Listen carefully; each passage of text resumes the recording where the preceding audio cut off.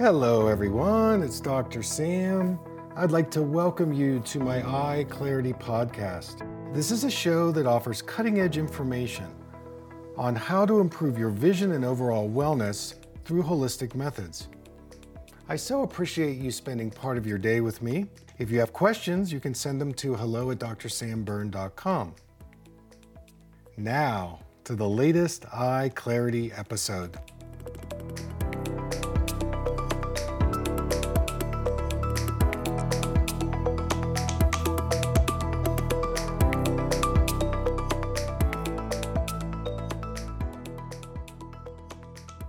This sentence is important.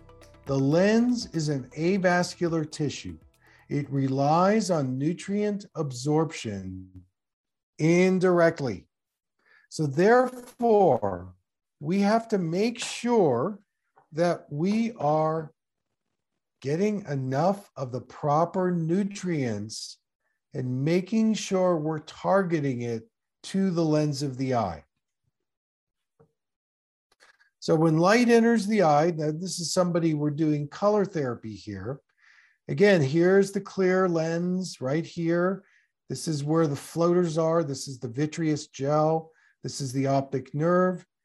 If we can get more nutrients into the lens, it's going to stay clear like it is here. Again, another picture of the lens. This is a clear lens. So by doing the protocols that I've laid out, you can start to discharge, to release, to get rid of the oxidative stress that has created the cataract in the first place. And we've talked about the cataract as an opacity. And this opacity is going to grow into something that creates a hazy, cloudy experience based on the location of the lens, where the cataract is, the density, the size. And again, for many of you, you went to a doctor and they diagnosed it, but for some of you, sometimes it's harder to read. Sometimes there's glare or reduced depth perception. But I want you to know that a cataract is less defined by age and more defined by its size and location as it's related to poor oxygenation and hydration in the lens itself. Because the better the mitochondria are working in the lens, those are the energy producers. They produce the ATP. You have a better chance of getting rid of the oxidative stress that has accumulated. Now, we have talked about that surgery is an option, but you need to be careful. You need to ask the doctor, okay, in your procedure, am I going to get dry eyes? Is this going to affect my macula, give me macular degeneration?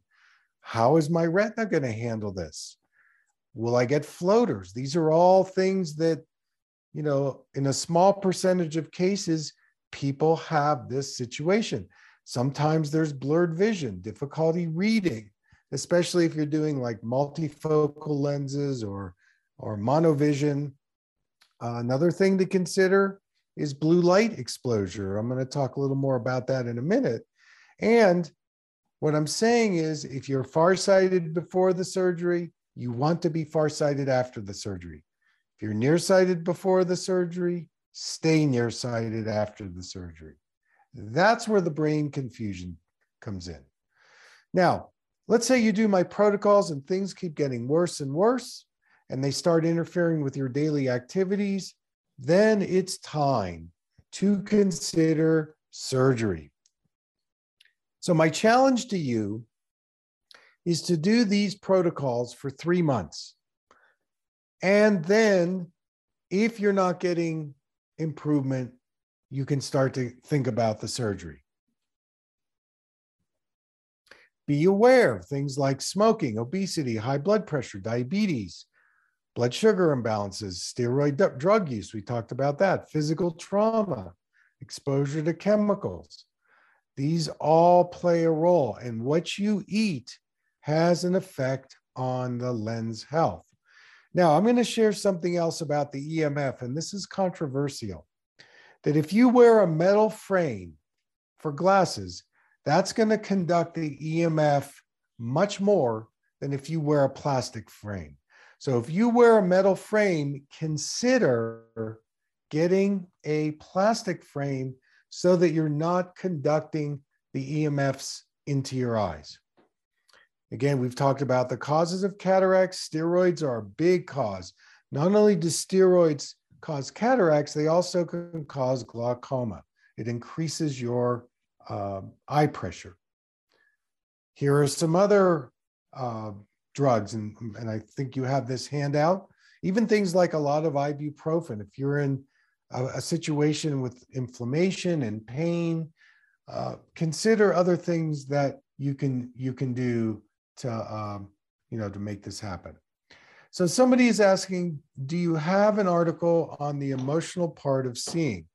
So my suggestion would be to get my book, Creating Your Personal Vision. I talk a lot about in that book the psycho-emotional aspects of vision. All right, now the mechanism of the lens, as I said, it's transparent and it's a high water content. It's mixed of proteins. And when cataracts start to form, there's a consolidation of the proteins that eventually create this opacity that's going to give you the cataract situation. And all it is oxidative stress that is creating this yellow or brown color in the lens itself. Okay, we've talked about glycation, sugar in cataracts. So if you're having a struggle with blood sugar levels, again, you're more susceptible to getting cataracts. So you need to be very careful about how the sugar molecule bonds with the protein molecule, and this leads to what we call a glycation process and creates kind of a cataract that is more in the cortical cataract family. I'm going to show you the pictures again. So the nuclear cataract, again, that's the center part, okay, right here. So you can see it. That's more in the front. The second is the cortical cataract, and that's around the edges. And that's what a cortical cataract looks like. And then the subcapillary one is in the back of the eye. It's usually a little smaller. And by the way, Mark, thanks for the information on the intraocular lens and blue blocker, because you can get a blue blocker in an intraocular lens, and you can ask your doctor for that if you need to.